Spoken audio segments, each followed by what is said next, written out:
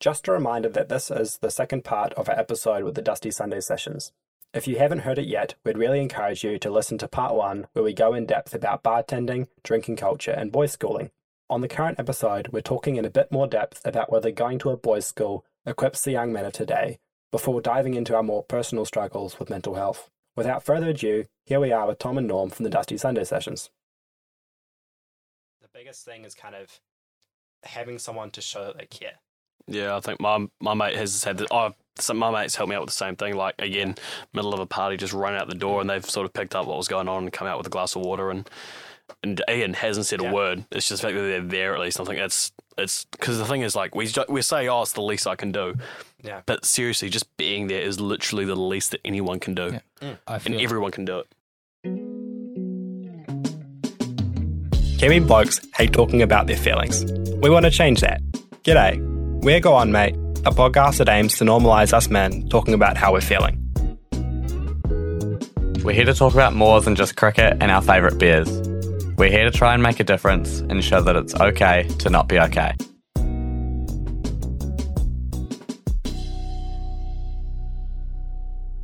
Going back to the kind of high school thing, so Tom, you went to St. Paul's, so this is probably more applicable to Norm. All boys or co-ed school, if you could do it all again, which one would you choose? I think you can look at it from both perspectives.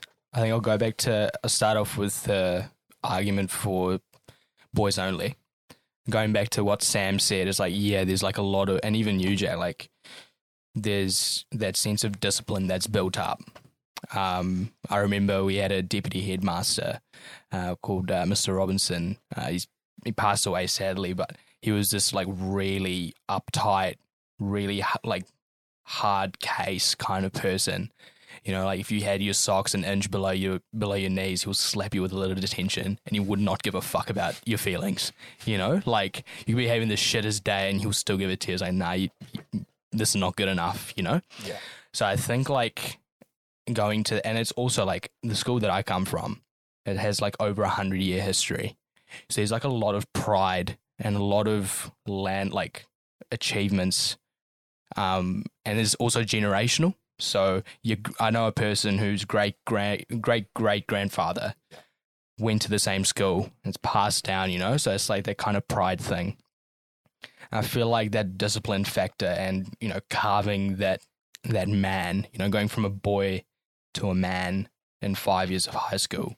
That's something that they push towards, you know, like building that ethos of excellence. And a phrase we use at our school is arete, which is, you know, the willingness to be great, you know, that kind of stigma that they feed into you, being like, you are capable of a lot. Reaching the top. Yeah, you can be the greatest, and we're going to help you become that, you know. That's all well and good, like you have that discipline and you get crafted and chiseled into this guy, into this man that's ready to tackle the real world. But it actually isn't the case, you know. I remember in year 13 when we had a leadership camp, which was 2 days, and all the year 13s went to. And first speech that our headmaster said was, all of you boys are a leader. But 2 days after that whole spiel, 40 of the boys, of about 300 boys, got given a white shirt and said, hey, you're a prefect, you're a leader of our school, you know. So it's pretty, like, there's a lot of hypocrisy there, you know. So like the boys only school mentality, I mean, I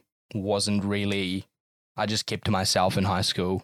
My whole purpose was, you know, my parents sacrificed a lot to come to this country, and they've sent me to this great school. Well, you know, it's considered great because it's got this massive history. Yeah. And I need to prove myself. Do them some justice. Yeah. I was, you know, I wasn't the sharpest tool in the shed coming into year 9 of high school, you know. I never thought I would get leadership opportunities or anything like that, but I grew into that, which I'm really grateful for.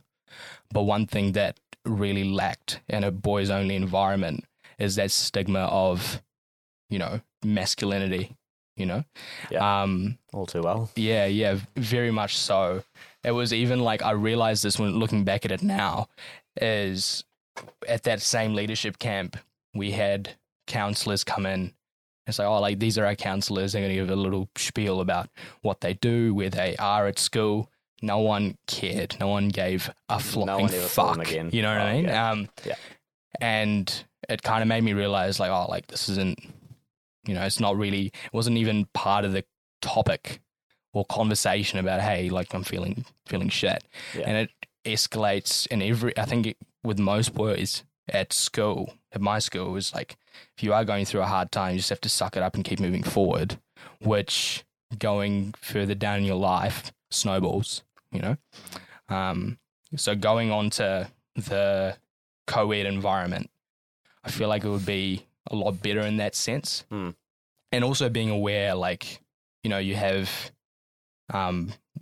girls or women in the same kind of environment 5 days a week with you, become a lot more kind of comfortable and aware. Skilled. Yeah, exactly. Or like, and, like what the boundaries are.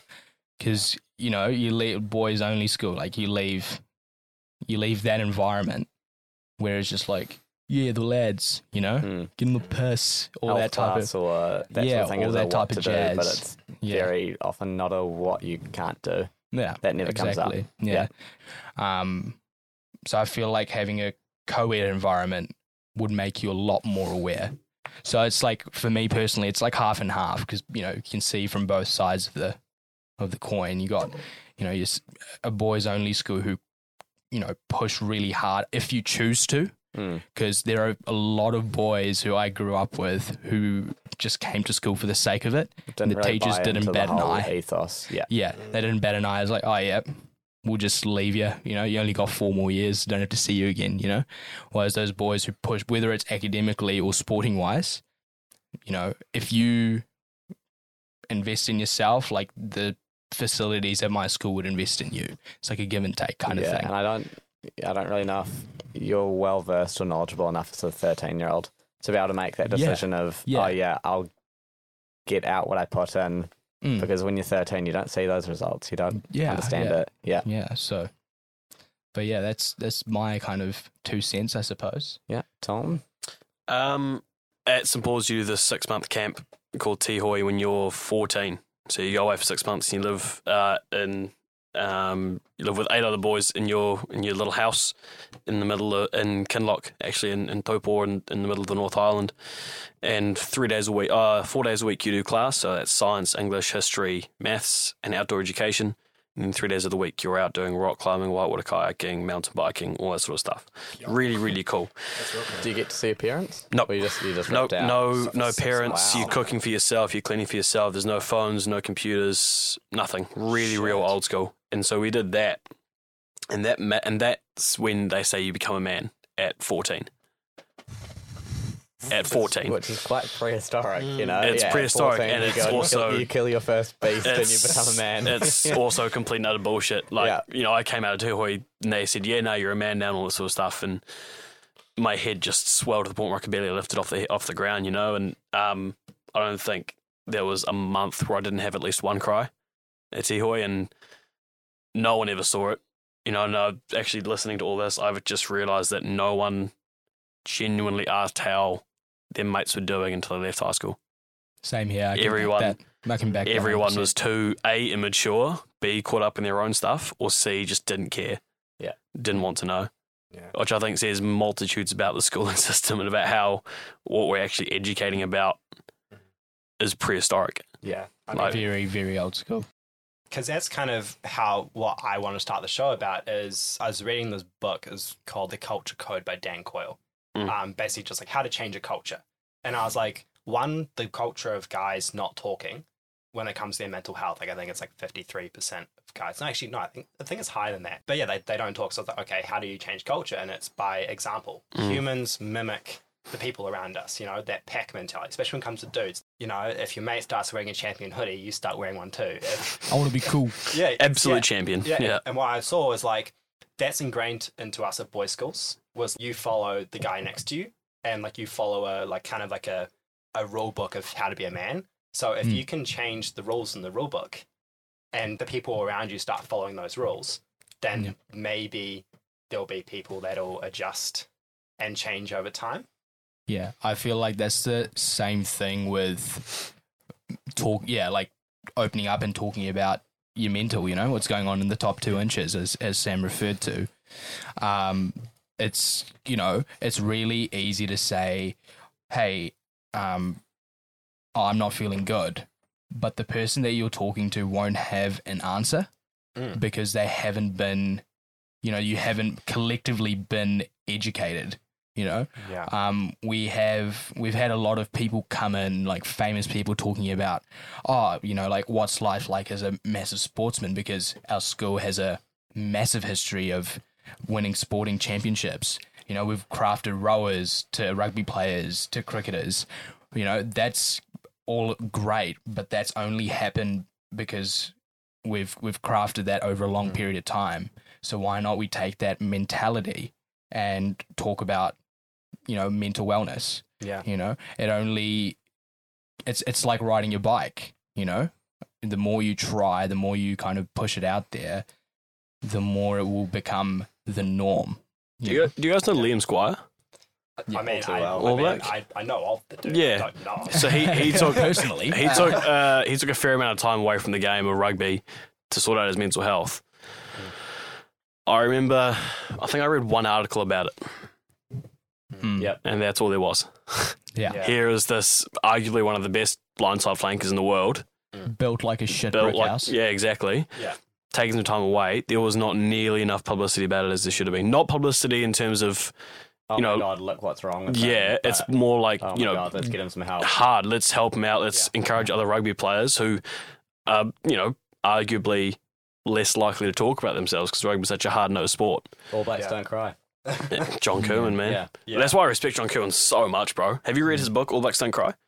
Nah. Dude, couple chapters. It was terrifying. He talks about, like, straight up not getting out of bed for 3 days because he physically couldn't move his body. And, like, I haven't been to that extent, but I can, you know, I've had days definitely where I haven't wanted to get out of bed. Yeah. I mean, I am into that, but some of like anxiety. Mm. There was like a period, what was it? Not this last summer, the summer before New Year's, where it was like 3 or 4 days I couldn't sleep, couldn't eat, couldn't drink, like ended up in hospital. They were like gonna give me meds, and I was like, nah, I can get through this, and I did. That was pretty rough. It's as soon as well, like for me as well, it was not wanting to bother anyone about it. Like I think if I was ever going to talk about it with someone, I'd always ask them first, how are you doing? To make sure that they're at least, you know, if they say, yeah, I'm good, you know, then I'm like, okay, I can try and talk to you about this. Into the conversation, exactly. But I'm not, if they say, oh, I've got this little thing going on, oh, work's a little bit annoying at the moment, that's the easiest option for me to be like, nah, I'll take that away. I think for me as well, when like I'm opening up to someone, more often than not, I want sympathy, not solutions. Like if someone jumps to be like, oh, like do this or do that, like just cheer up, bro. Yeah, fuck, I hadn't thought of that, man. Jeez. I am very, I guess, self-sufficient. I kind of know what I need pretty much most of the time. If I know what I need, I'll ask for it. If I'm opening up to someone, I want the empathy and the sympathy. Absolutely. I don't want you to be like, oh, go for a run. Bro, I just went and cycled 30 Ks. I still feel like absolute shit. Dog shit, yeah. I think there's a great question that someone asked me that I've started to use now as well. If someone's got like an issue that they've come to me about, I'll always ask them before they get started. I was like, do you want me to listen or do you want me to help? Yeah, that's Because I think it's perfectly understandable. You brought it up before. If, you know, I go to someone and say, hey, I'm not feeling so great because of X, Y, and Z. Perfectly understandable if they say, sorry, mate, I don't know how to respond to that. Because, you know, like, I'd almost rather come from the place of, yeah, but you've been willing to put in the time to just listen. Yeah. 100%. And you're not saying anything wrong by not saying anything at all, as long as you're just there. You're present. Yeah.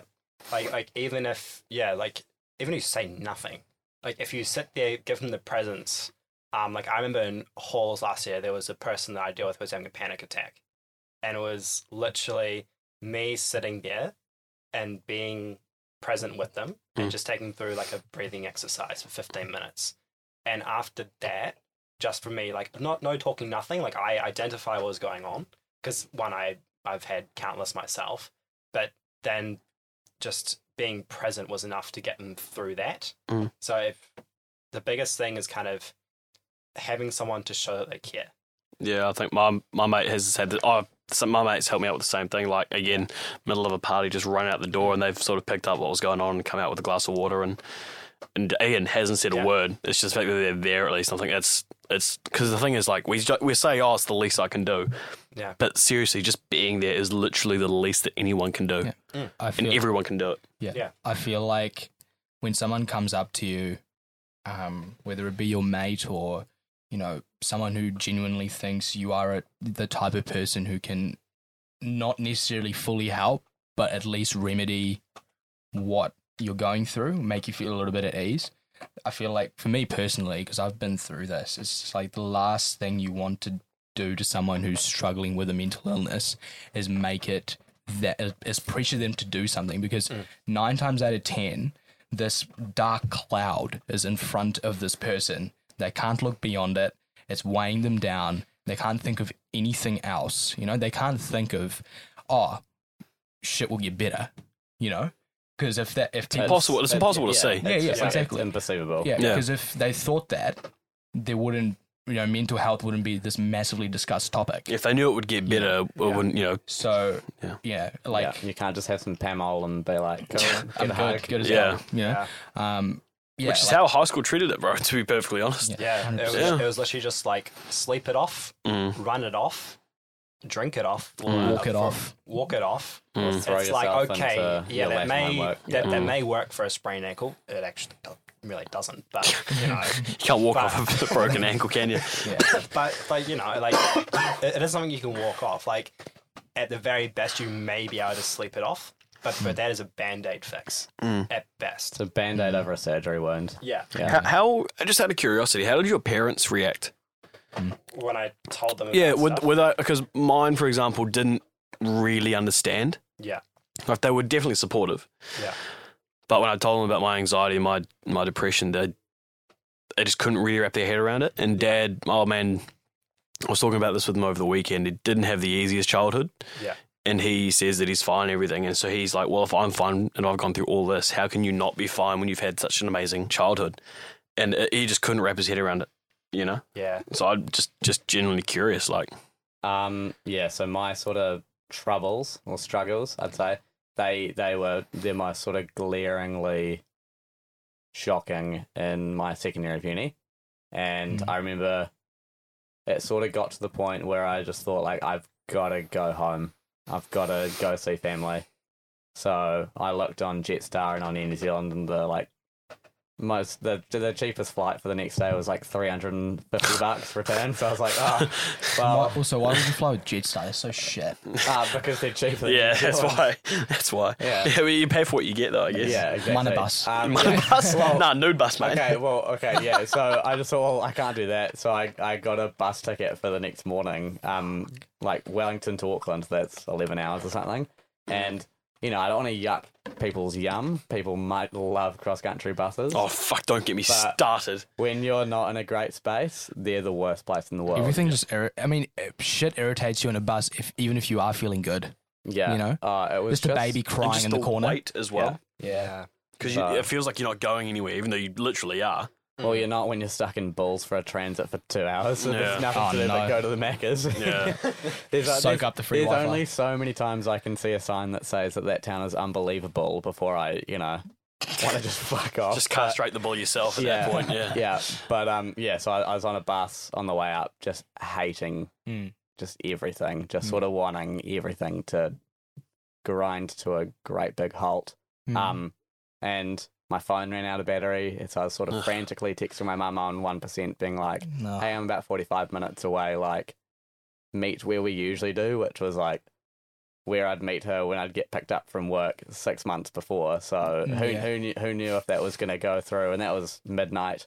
And I remember just walking, and I remember seeing her, and I just sat in the car, like, silent, like the 25, 30-minute ride home.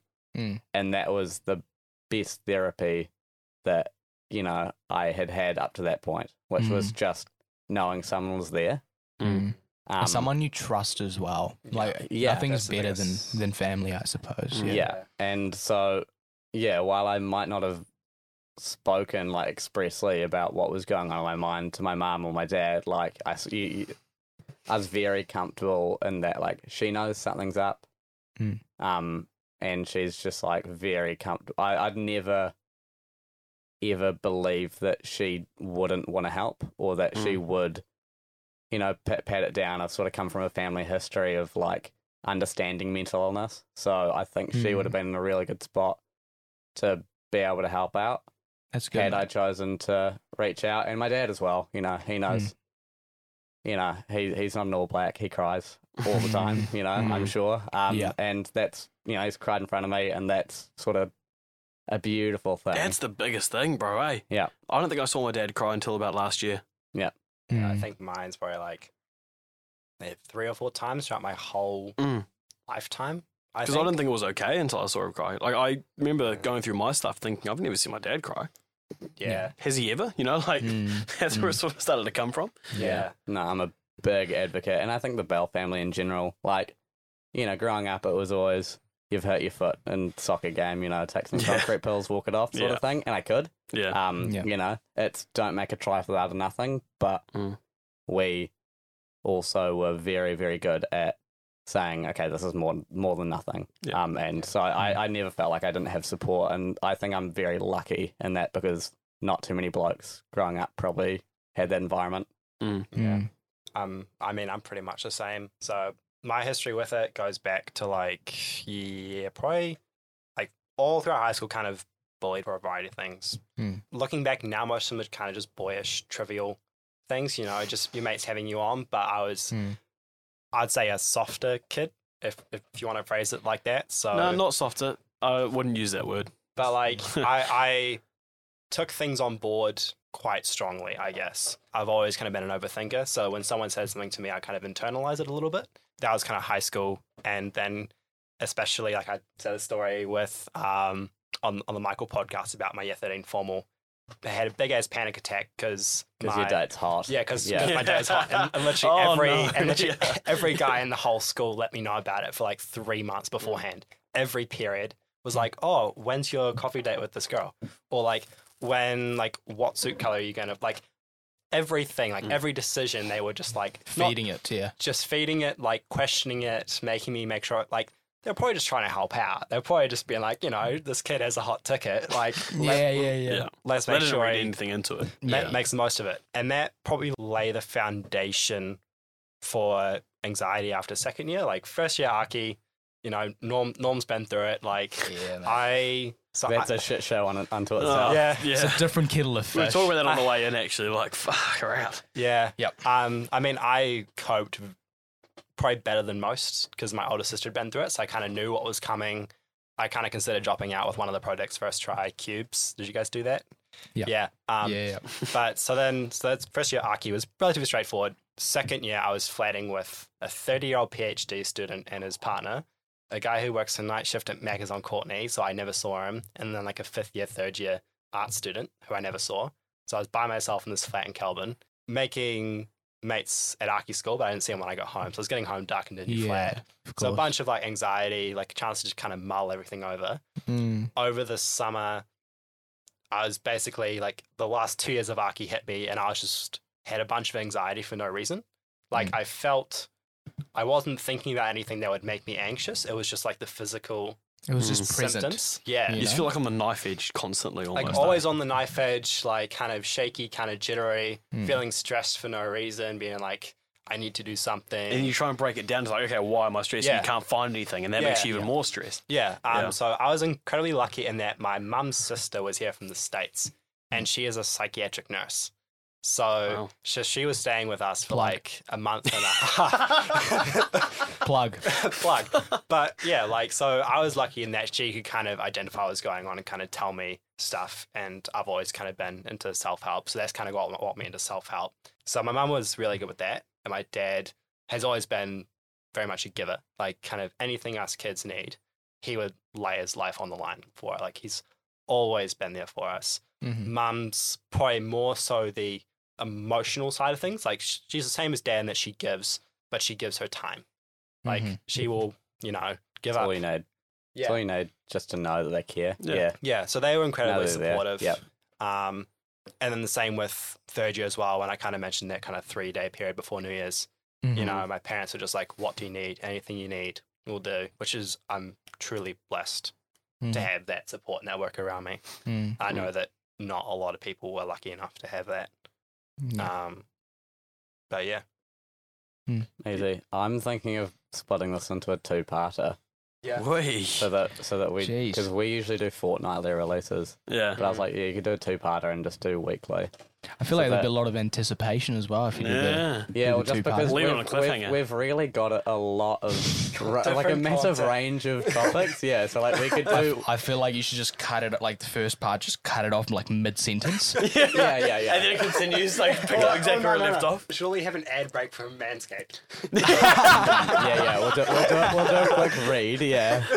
But nah, like I reckon do that, and because like we can do like the hospo and then like some of the boys' school stuff, because we've sort of revealed a lot more about who we actually are as people in the last 20 minutes than we did over the first 2 episodes. Combined. How good. Yeah, I reckon that's what we do. Do you think? Hang On, sorry to cut you off. Do you think it's weird that there isn't a word for a young man who shows his feelings?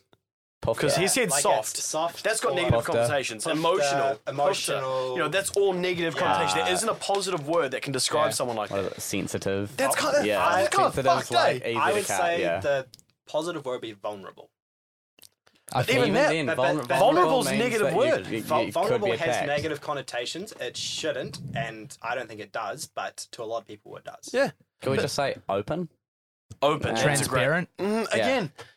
Open, because it doesn't really capture what we're trying to... everything's got negative connotations to it. Even he's a crier. Like that... Bro, that is awful, yeah. That is a negative. Like, I was very much a crier as a kid. Fuck yeah, I'm a crier. I'm a crier now. I mean, I don't really cry now. Like, it takes a lot for me to start crying. But as a kid, there was... I was every other day. 100%, bro. I was a really, really kind of sensitive guy in high school. Like, things would just small things. And I would just burst into tears. And my parents, they were come from a very, very tough life, and so they had to suck it up, because mental health, you wouldn't talk about that in 1975, would you? Everything was very different. No. So every time I would cry, my dad would just, mum and dad, not so much my mum, but my father would, he's a very hard case, staunch guy. Yep. He would just be like, suck it up, stop crying, you're being a girl, stop crying. Chin up. Also, that's rough that we used to use you being a girl as an insult, eh? Yeah. That's so sexist. Being a girl. Yeah. Well, that doesn't really fly in 2021, does it? It hasn't flied for the last 10 years, I think, we're being honest. Yeah, there are just a bunch of, I guess for lack of a better word, slurs that people use. Definitely a slur. It's just... Oh, 100%. Yeah. Shit just doesn't fly anymore. Yeah. And for good reason. Yeah, that's not people saying, "Oh, I'm willing to be offended by anything." That's just people sort of taking a stand. Oh, I hate cancel culture as much as the next guy, but some things you just can't say now. Yeah. That was actually another thing, going back to my tennis story. Both of them said at the same time, "Oh, it's us two versus the girls." And I was like, how's that an insult? You guys intending that to be an insult? Have you heard of Serena Williams? Yeah. She's literally the greatest tennis player, arguably, who's ever lived. Yeah. Male and she female. Is. No, 100%. She has 20, she is. 23 Grand Slams. Yeah. She has three more than the 3 guys in Federer, Djokovic, and Nadal. Yeah. She's while she was pregnant. She is arguably the greatest athlete the world has ever seen. Yeah. She's 100% been the most dominant athlete for the last 20 years. I think the next closest person could probably be Tiger Woods. Maybe put Michael Phelps in there as well. I put Michael Phelps in there as well. Michael Phelps, Tiger Woods, and maybe those 3 tennis players. Just any of the LeBron James, any gymnast. Have you seen them? They're just Simone Biles. Simone Biles. I mean, she's been through her fair. I think of LeBron James. I think of Richie McCaw. I think of. I put Tendulkar in there. For cricket, no one Even else. the Black Ferns. The Black Black Ferns, Ferns. Bro, Portia Woodman. Portia Woodman. She Yeah. is a Woodman. freak. Chuck her on the wing. You should do a better job for Geordie Barrett. for the Fucking men's hell. team and, Jeez. Geordie Anyone Barrett from should not be on the Hamilton wing. I'm sorry. He's a fullback. That's it. Fucking Geordie tall Barrett bloke. should not be in the 23. maybe a centre. Maybe a centre. Maybe a centre. But we've But got so that's many good about centres. it, yeah. Anton Dobro, Jack Goodspew, you know what I mean? Like, absolute weapons. Rico Ioane, grammar plug. I mean, I hate to say it, but like most rugby players just end up like that. You know, like sporting people. I think most prodigies end up like that. Yeah, like Because they've been told from such a young age, you are That they're amazing, you're amazing. great, you're going to go far. So it's just been ingrained in them. yeah, you I mean, start having a spoon up your that's it's probably like also the pressure as well. Like having that ingrained Yeah. into you, you link who you are as an athlete to who you are as a person. Yeah. So you think I'm great Comes together. great on the rugby field, therefore I have to be great off the field. Yeah. You know, like you have to have the perfect partner, whoever that is. You have to have your life together. Yeah. You have to have no problems, nothing. Like everything has to, as I said before, you have all your ducks in a row. Yeah. Absolutely. I'm going to head off Yeah. now. If you want to do like a Dusty Sunday plug. Yeah. While I go, I'll do that. that. I'll get out of Yeah. the studio to stop like the noise and stuff. But yeah. All right. And then could you send me just the raw footage and I'll sort out timestamps of what needs to be cut and what can stay? I'm happy to do that. Yeah. Because I've got Hey, fuck all to do on Tuesday tonight. Just MP3 it. Yeah. Yeah, sweet. That's all I'll good. just download it to iTunes. And I think we have Professional about shit. 7 or 8 different snippets we could use for the first 30 Oh yeah, seconds. what we do is for our first, like, we do the first thing that you hear is just some random. out of context, random shit. I Oh heard that. God. on your- on Yeah, Michael's yeah. one. And then like the music starts. And Ours is going to be... So yeah, we've got a few snippets to choose from. So that's Yeah, I think we were about We're gonna be fine. between 10 and 20, I'd say. Damn. But yeah, as much as we're enjoying the conversation, we'll call it here as we've hit the hour 40 mark. Holy shit. This is Joe Rogan, mate. Yeah, huh? This is Joe Rogan. Has anyone got a cone? Yeah, DMT. DMT. So yeah, I will call it there. So we'll give you guys 30 seconds to have the floor, as you are also known as the Dusty Sunday session. So feel free to plug away your show for the next 30 seconds and then we'll call it there. Yeah, so yeah, Tom and I, we also have our own podcast called the Dusty Sunday Session, kind of brewed out of sheer kind of shit chat on a Sunday when you've had a few too many brewskis with the boys. And we decided, yeah, let's just take it behind the mic. We've recently revamped and trying to make the podcast a lot better. A lot more relevant as Yeah, well. a lot more relevant. Getting in guests, talking about their life and also a bunch of other things. A lot of scenarios, a lot of laughs. So please tune in. We're also on Instagram at TDSSNZ. Be prepared. There's going to be some absolutely wounding shit on there. Thank you very much. Cool. Cheers, lads. Right, well, that was all from us today. So we'll be releasing this episode in 2 parts as it's, gone on a little bit too long. But that's all from us for this week. So feel free to tune in for the next episode in a fortnight. Have a nice rest of your week.